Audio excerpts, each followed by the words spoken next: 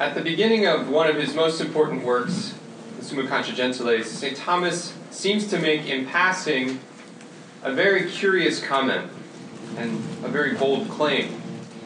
He says that the intellect of an angel surpasses the human intellect much more than the intellect of the greatest philosopher surpasses the intellect of the most uncultivated simple person.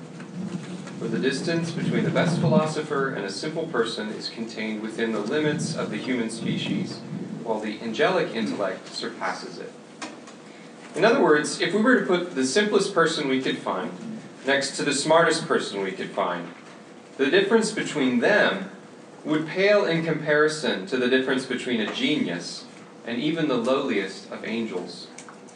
We shouldn't overlook this insight. I think it's meant to put us in our place and to truly approach the subject of angels with great wonder.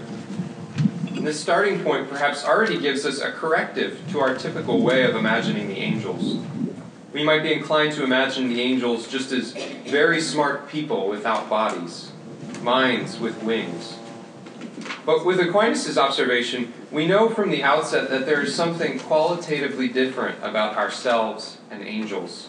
It's not just a difference of degree, it's a difference of nature. And the title of my talk this afternoon is Thinking Like Angels, the Spark of Reason and the Fire of Intellectuality. I have three parts to this paper. The first part, I'm going to compare and contrast human and angelic epistemologies, our ways of knowing. And the result will be humbling. I'm going to put us in our place as intellectually inferior to even the lowest angel. In the second part, I'll also talk about the practical consequences this has for our lives, especially for our spiritual lives. That is, I'll show how we are limited within the confines of human intelligence. And in the last part, after I've humbled us all, I'm going to build us back up again. That is, I'll talk about our special place in creation and the tremendous dignity we have as human beings. I'll even comment on a few advantages we have over the angels. So part one, the difference between human and angelic thinking. A great deal of St. Thomas's theology of the angels is really philosophical speculation that flows from the nature of an angel as we know them to be revealed. And given that there are spiritual substances that have no material components, what would it look like for them to know things? They don't have eyes and ears to take in information, so how do they know anything? The short answer is that God gives to the angels ideas from their very creation. In the words of one author, an original inheritance of knowledge. These are called innate or infused ideas. The angelic way of knowing, while very different than ours, is very simple. They don't have intellects, they simply are intellects, and they contain ideas within themselves. Now, not all angels, as Dr. Doolin mentioned, not all angels have the same set of ideas. There's a kind of hierarchy we could judge. The higher angels have more comprehensive ideas. They approach, in a manner of speaking, God's own simple gaze by seeing through fewer things. God sees all things in one ultimate act of understanding. And angels don't have to go to school or Saturday afternoon workshops sponsored by the Thomistic Institute. What they know exhaustively and with complete accuracy. One small way to relate to this is that you may have a very smart and perceptive friend who often sees the point you're trying to make before it's even out of your mouth. That's perhaps a small glimmer of what it would be like to talk to an angel. For the angels, there's no need to explain. There's no time necessary for reflection, from movement from one point to another. They have the conclusions from the beginning. For us as human beings, things are a lot messier. At least there's more steps involved. We're a composite of body and soul, and we're born with pretty much a blank slate in terms of what we know. We have 5 external senses that we use to make contact with things in the physical world. We hear and we see and we touch and so forth. According to St. Thomas's epistemology, his way of explaining that we know, the 5 external senses hand over what they discover to the interior senses, to a inner sense called the common sense, which works together with the imagination to form an image, also called a phantasm. From this image, our higher intellectual faculties draw out a dematerialized concept, a process known as abstraction. It might sound rather clinical or boring, but it's an immensely important point to talk about. We're in New York, so we need to use dogs as the basic example, of course. I was curious to see Dr. Dulin use Fido and Rover. Let's say I see the French bulldog in the park, and I hear him bark. Maybe I even stop to pet him. Hopefully I don't smell him too, but there's occasionally the unmistakable wet dog smell. It's pretty easy to become convinced that it is a dog I'm dealing with. But imagine, for the sake of illustration, that I've never seen a dog before. Imagine what it's like for us to play with a dog for the first time as a child. You see the child kind of encounter the dog and wonder, and then sort of pat with a very basic way of petting. Be nice. We'd go through the same process of sensation, but there'd be a little more work done internally on grasping exactly what this furry substance is. But eventually we'd be able to draw a connection between many different dogs and understand that they have some kind of shared nature. They're all dogs, not just because we conveniently group them into the same category for legal reasons, they need to be on a leash, but they all belong to the same species. And we eventually draw out an abstract concept from the different things we encounter. So we could give all sorts of examples, but living things are the best example. And this abstract concept we have is in itself immaterial because it's not reducible to material constituents. And so our capacity to abstract is a functional capacity that actually separates us from lower animals. While animals may respond in a quasi-intelligent way to the same set of images, the same set of stimuli, for example, all sheep flee wolves, animals don't have discussions about abstract concepts. There's no organization of sheep that get together to form a coalition against the global threat of wolves. Similarly, the sophistication of our language is a manifestation of our capacity for abstraction. While animals can have quasi-intelligent symbolic noises and gestures, they don't write dictionaries. Similarly, with math, the Labrador may be able to effectively count to 3 or 4, knowing how many birds we've shot down, and go retrieve them, but you won't ask him to calculate the proper gratuity at a restaurant. There's actually a lecture delivered on Tuesday at Yale, sponsored by the Thomistic Institute, which I invite you to investigate when the podcast is posted, about the difference between animals and human beings by Dr. Daniel DeHaan. So that's the difference between human beings and other animals, but I want to focus on the difference between us and the angels. Angelic thinking does not involve any sensory interaction with the physical world, whereas our way of knowing is fundamentally dependent on the senses. Nothing is in the mind that was not first in the senses, with very few exceptions. Even in the case when we are well acquainted with the substances and natures of the physical world. Let's say we've been thinking about dogs for an awfully long time. We know, for example, that an adult male Pembroke Welsh Corgi should be between 25 and 30 pounds, and that the plane formed by the tips of his ears and his nose should be an equilateral triangle. That's a direct quote from the breed standard for Welsh Corgis. Even in this case, where we know our substances well, we've been thinking abstractly about them for a long time. We may be experts, but our knowledge is still dependent on the nexus of sensory data associated with that concept. As Aquinas says, the mind must turn to the phantasm, that image that our imagination has produced. And it's very reasonable to think that this image and this way of imagining is seated in a physical organ, a particular part of the brain. A sign of our dependence on the phantasm is that we can't help but visualize something we're talking about.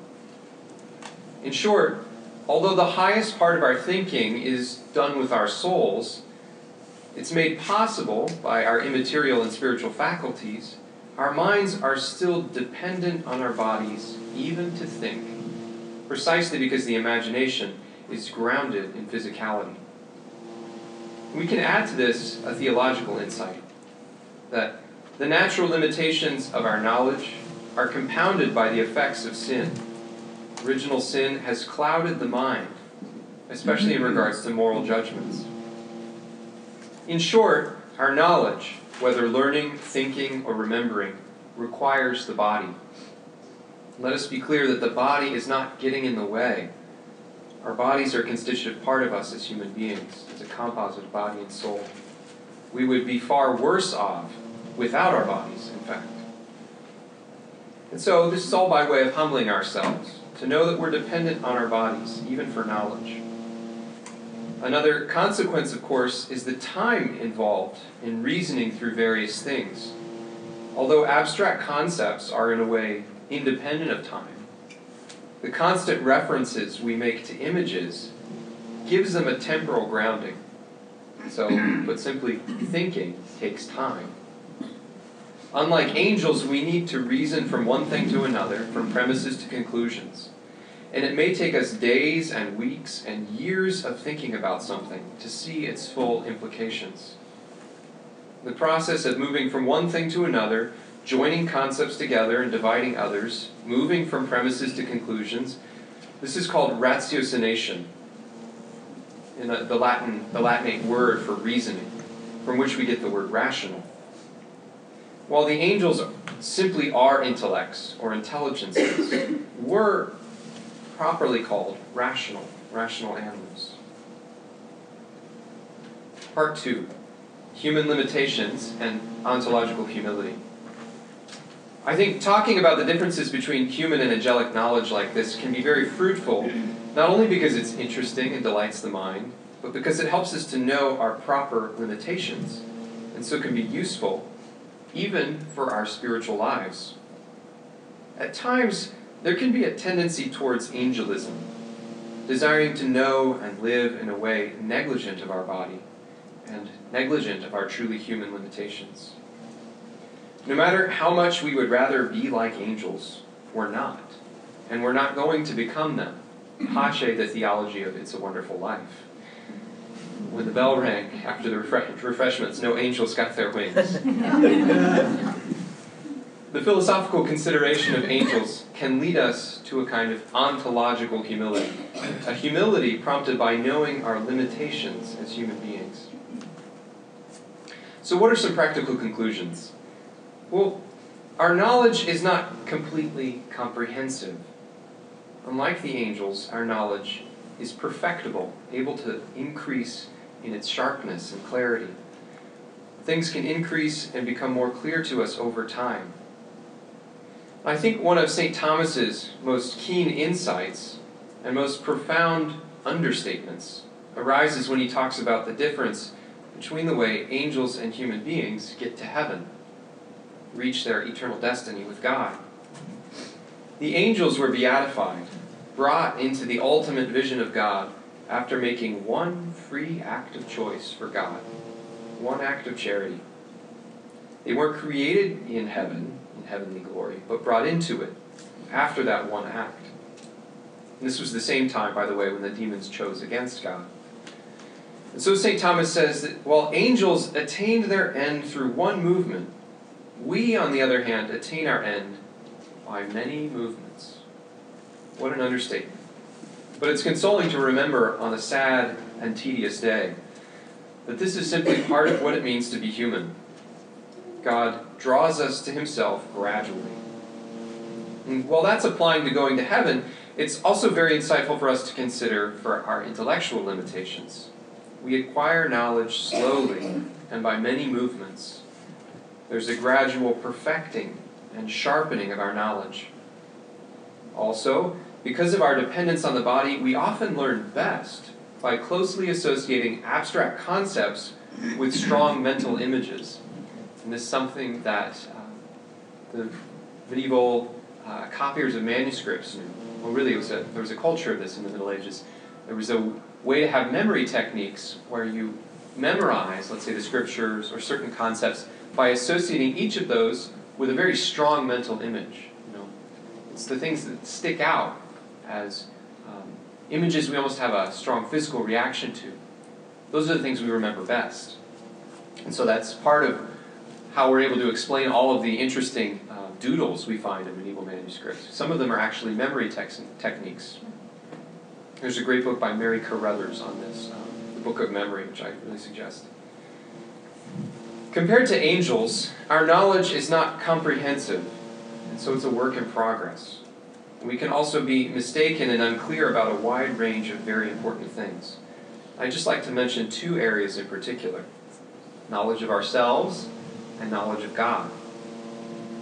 We need to be aware of the fact that as human beings, our self-knowledge is very poor.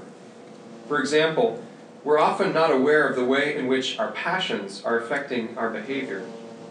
For example, hypothetically, maybe you're not a morning person. And that's okay as long as you're aware of it. But if you're completely unaware of how your mood is affecting your reasoning, you could make some pretty poor decisions. The rest of the world would be much better if you just decided to have a cup of coffee, perhaps. That's a very basic example, but here's a more profound one. We cannot see our souls directly in a way that an angel has a direct knowledge of himself. We can't gaze upon the surface of our souls and see the grooves of virtue and vice. Also, speaking about the spiritual life, we cannot simply look at our souls and see whether we are in a state of grace or not.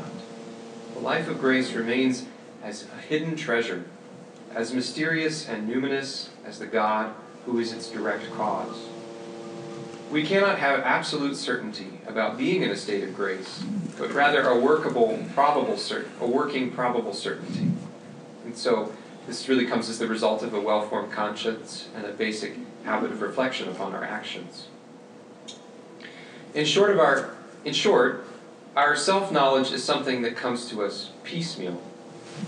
The Lord often only shows a small part of our true selves to us at a time.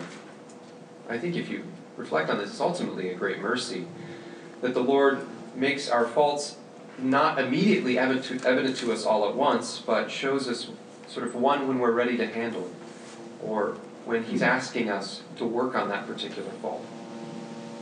Sort of like a friend who gently nudges us with the truth rather than overwhelming us with the facts about our weakness. If you'd like to look into more about the philosophical notion of self-knowledge, I really recommend a book by Therese Corey, who teaches at Notre Dame, on human self-knowledge, Aquinas on human self-knowledge. Our knowledge of God is also far more limited than the knowledge that angels have. The angels have a more perfect knowledge of God, says St. Thomas, since they know Him through more noble effects. This directly connects to self-knowledge, and here's what I mean. That an angel knows God exists by simply looking at itself. Now, it's possible for us to discover that God exists by human reason. We investigate the effects of His creation in the world and come to a realization that there must be some first cause of them all. Again, we're dealing with knowledge we get through our senses. St. Thomas says that an angel knows God through its own spiritual nature. It's far easier, then, for an angel to go from its own spiritual nature to a knowledge of God's existence than it is for us to reason from the visible and sensible effects in the world to the invisible God who made them all. That's quite a movement, actually a series of movements, constructing an argument with several premises after a lot of reflection. And not everyone has the leisure or the aptitude or proclivity to engage in that kind of reflection. So in fact, most people likely believe in God through the grace of faith rather than through philosophical demonstration. All of this is really just to say we stand in great need of God's help to know the important basics about Him. Part 3, the spark of reason. So now that I've humbled us as human beings and marked out our limitations, it's important to build us back up and discuss our incredible dignity. Although human and angelic knowledge are vastly different, according to the sketch I've just given you, there's a certain way in which our knowledge, our way of thinking and knowing, approaches that of the angels. How exactly? Well, there are certain fundamental principles that we can grasp without any prolonged reasoning needing to take place. we grasp them immediately and intuitively. St. Thomas has in mind what are called the first principles of reason. For example, from the very dawn of our consciousness, as a little baby interacting with the world, smashing toys together, whatever we do as little babies, we arrive at an immediate knowledge that being is not non-being, that a thing cannot be and not be at the same time and in the same respect. And that's rather speculative and philosophical for a baby to realize, but it's a little more intuitive, and that's precisely the point. Being fed and not being fed are not the same thing, and our cries demonstrate it. Having the pacifier and not having the pacifier are not the same thing. We might add to this the principle of sufficient reason as well, that for any effect there must be a cause. When there's a loud noise, even a little infant looks towards where the sound is coming from. What was that? He doesn't need to be taught that effects have causes, that noises have noisemakers. The baby doesn't shrug its shoulders and say, "Wow, another inexplicable, spontaneous phenomenon." St. Thomas also has in mind the most basic moral principle, that is, good is to be done and evil is to be avoided. So these are things that do not need to be explained or proven. In fact, they do not even need to be reasoned to. We simply grasp them. In one of his works, The Disputed Questions on Truth, Aquinas uses the first principles as a way to get us to begin to understand what it's like for the angels to know things. He says, just as our intellect has in itself these principles, so too does an angel have in itself all those things that it naturally knows. And since the knowledge of principles in us is the highest of our knowledge, it's evident that in the highest part of human nature, we in a certain way border on the lowest part of angelic nature. Divine wisdom joins the ends of the firsts with the beginnings of the seconds. Hence, just as we understand principles by simple intuition and without discursive reasoning, so the angels understand all things which they know, and thus they're called intellectual, and possess the habit of and the possession of principles in us is called intellect. So I'm going to sort of unpack that large and powerful insight. So we have a very modest participation in the intellectuality of angels. And recall that I said the word rational is a much better description for human beings than intellectual. We're not exclusively intellectual in the sense that we're pure intellects, completely independent of a body. As human beings, we really just have our foot in the door of the intellectual realm of God's creation. St. Thomas summarizes this with a nice image, the image I used in the title of this paper, where he compares a spark to a fire. He says that the power in us to apprehend first principles without reasoning is fittingly called a spark. Just as the spark is a small portion flying from a fire, so too this power is some small participation of intellectuality with respect to that to which intellectuality is in an angel. And even on account of this, the superior part of the rational spark is said to be what is highest in the rational nature. So the spark of reason is a small sharing in the fire of intellectual life, in the strict sense. Aquinas is drawing on earlier sources for this image, but I think it's perfect, because on the one hand, it humbles us, because it makes us realize that our intellectual gifts, our natural lights, are a mere spark in comparison to the blazing furnace of the angelic intelligences. On the other hand, if you think about it, a spark is rather important. In a way, it's all you need. Think of what a cold camper would give for a match or a lighter. So too, in the wilderness of the corporeal world, we have a small participation, yet a very profound participation in the intellectual world. And in a way, it's all we need. It's fascinating and delightful in itself to think about how we scratch the surface of angelic nature. However, Aquinas gets excited about this point for a deeper reason. The spark of reason is a kind of foundation for all of our knowledge. In another place, he uses a kind of organic analogy. He says that the principles of reason in us are a kind of seedbed or nursery, literally seminarium, from which we get the word for seminary. The principles of reason are a seedbed for the whole of our subsequent knowledge. I don't know, the image that comes to mind for this is the kind of dystopian science fiction movies where they have just like a few plants left and they need to get to a habitable environment. So like in WALL-E or Interstellar, they have to continue on with just the few seeds of hope they have. If we couldn't distinguish being from non-being, we couldn't learn anything. And if we didn't have the first principle of practical reason to do good and avoid evil, we couldn't have any moral discussions. We think moral discussions are hard enough today, but it would be utterly impossible without the first principle of practical reason. Even moral reasoning, thinking about what's good and evil in our own minds, would sort of be dead in the water. But with the first principles, we in a way already possess the conclusions. The principles hold their conclusions in potency, potentially, as a seed contains the whole of a plant. So thank goodness there are things we can simply grasp without any argument or even reasoning.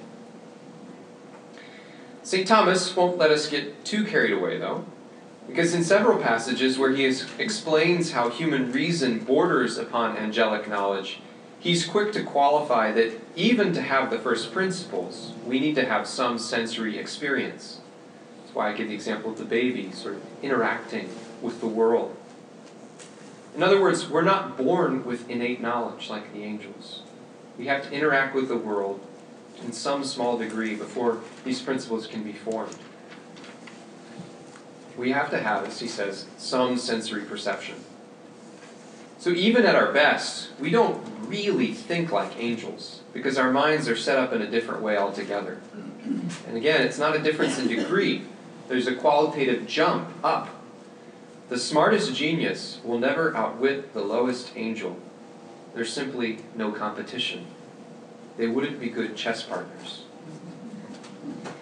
A moment ago, I claimed that we only have our foot in the door of the intellectual domain of being. But St. Thomas also explains that although we only have our foot in the door, this small sharing is what's most characteristic of us. We are shaped at the core of our identity by what is highest in us. That is very counterintuitive if you think about it. For example, let's say you just know a little bit of a foreign language. Well, you wouldn't put this at the top of your LinkedIn page, you know. Knowing a little French doesn't open up the entire country of France to you. It just gets your foot in the door. So if someone asks what you do, you wouldn't say, well, I'm a tax attorney, but I know 10 words in French. But somehow, with this setup, our foot in the intellectual realm of reality does count for something, even though we're only amateurs, intellectually speaking, avocational angelic thinkers. Towards the end of the Nicomachean Ethics, Aristotle says that we should strain every nerve and strive to live according to what is highest in us. Very famous passage, almost poetic. By living according to what is highest in us, and most characteristically human, we also, oddly enough, reach up towards what is divine and immortal. So commenting on this point, St. Thomas says that although reason in us is small, it's best. This small part, he says, is better than all the other parts in man. It surpasses everything else in us in power and value. Our share in intellectuality characterizes us and belongs to the core of who we are. Although St. Thomas is talking here about our natural human powers, his remarks converge in a fitting way with the language he uses to describe grace, which is a theological matter, supernatural reality. Elsewhere, he says that Grace is a sharing in the divine nature. And even though we share in the divine nature in a limited and imperfect way, that little bit of God's life in us is a much greater thing than all of the rest of creation, taken naturally speaking. To go back to the baby, the sanctifying grace present within a baptized infant, for instance, is greater than all the stars in the universe. And I think this is where we see the real privilege and blessing of having our foot in the door of the intellectual domain of reality. It's our spiritual capacities, our intellectual and volitional, our willing capacities, that leave open the possibility of receiving God's grace and salvation. Because we are rational and intellectual, God can bestow His grace upon us and dwell in our minds and hearts by faith and charity, and so direct us to heavenly glory. While grasping the truth brings great delight, the least knowledge of the highest things brings the greatest joy. It's only possessing God Himself through the beatific vision that brings complete and perfect happiness. You can see how, even though our intellectual life is very limited in comparison to the angels, in regard to the most important thing, that is eternal life and the sharing of the divine nature, there is a way in which we stand as co-equal partners and inheritors with the angels. Our place in heaven may not end up being right next to the cherubim and seraphim in the angelic real estate, but it will be the same heaven we're meant to occupy. Angels imitate God through exclusive and lofty spiritual intellectuality, by being pure spirits. Yet our human nature, oddly enough, even affords us some advantages over and above the angels in certain ways. There's several clear theological reasons we ought to have a kind of pride in our distinctive human status in creation. First and foremost, God has taken on our nature. The eternal Son of the Father did not become a species of angel, but He became man. And He did so, as we know, to be able to die on the cross and rise again, and so save us from sin and death. And He's not just taken on our nature temporarily either, in the way that angels assume a body in order to deliver God's message in the Bible. Christ has ascended into heaven and firmly planted the flag of our humanity in eternity. And another clear theological reason to be proud of humanity is that Christ took flesh from one of us, from the Blessed Virgin, and by associating her intimately with His incarnation and mission, exalted her above the angels, and so we rightly honor her as the Queen of the angels. And so we know there are at least two humans who hold a higher place in heaven than even the seraphim. To these important theological reasons, we can add at least one philosophical reason to be proud of our human status and its distinctive and special place in creation. And it's with this thought that I would like to end. Our composition of body and soul present many challenges, I've mentioned, such as the fact that our thinking is always dependent on the body. But in another way, this can be seen as an advantage or an immense dignity, because we sort of summarize creation within ourselves. We're the only substance that God has made that has a foot in both realms of creation. Within our very selves, and in the process of our knowledge and thinking, there's a continuous interplay between the material and immaterial sides of creation. St. Thomas, drawing upon an older tradition, calls the human being the horizon of creation. Very interesting title. The horizon, of course, is where the sky meets the earth. While the human soul is the least of spiritual things, the human body is the highest of material things, because the spiritual soul communicates its dignity to the body, so to speak. So, although this world contains many wonders we can gaze upon, the human body is the most spectacular and precious thing we can see. Exploring Aquinas' angelology, just this little bit, helps us to take a certain delight in the highest things. The illumination of higher things sheds light upon our own human nature.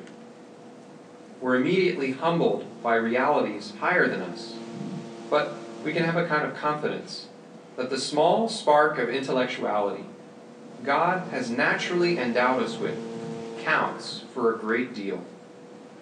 In the words of the psalm, "What is man that you are mindful of him, and a son of man that you care for him? Yet you have made him little less than an angel, crowned him with glory and honor." Thank you.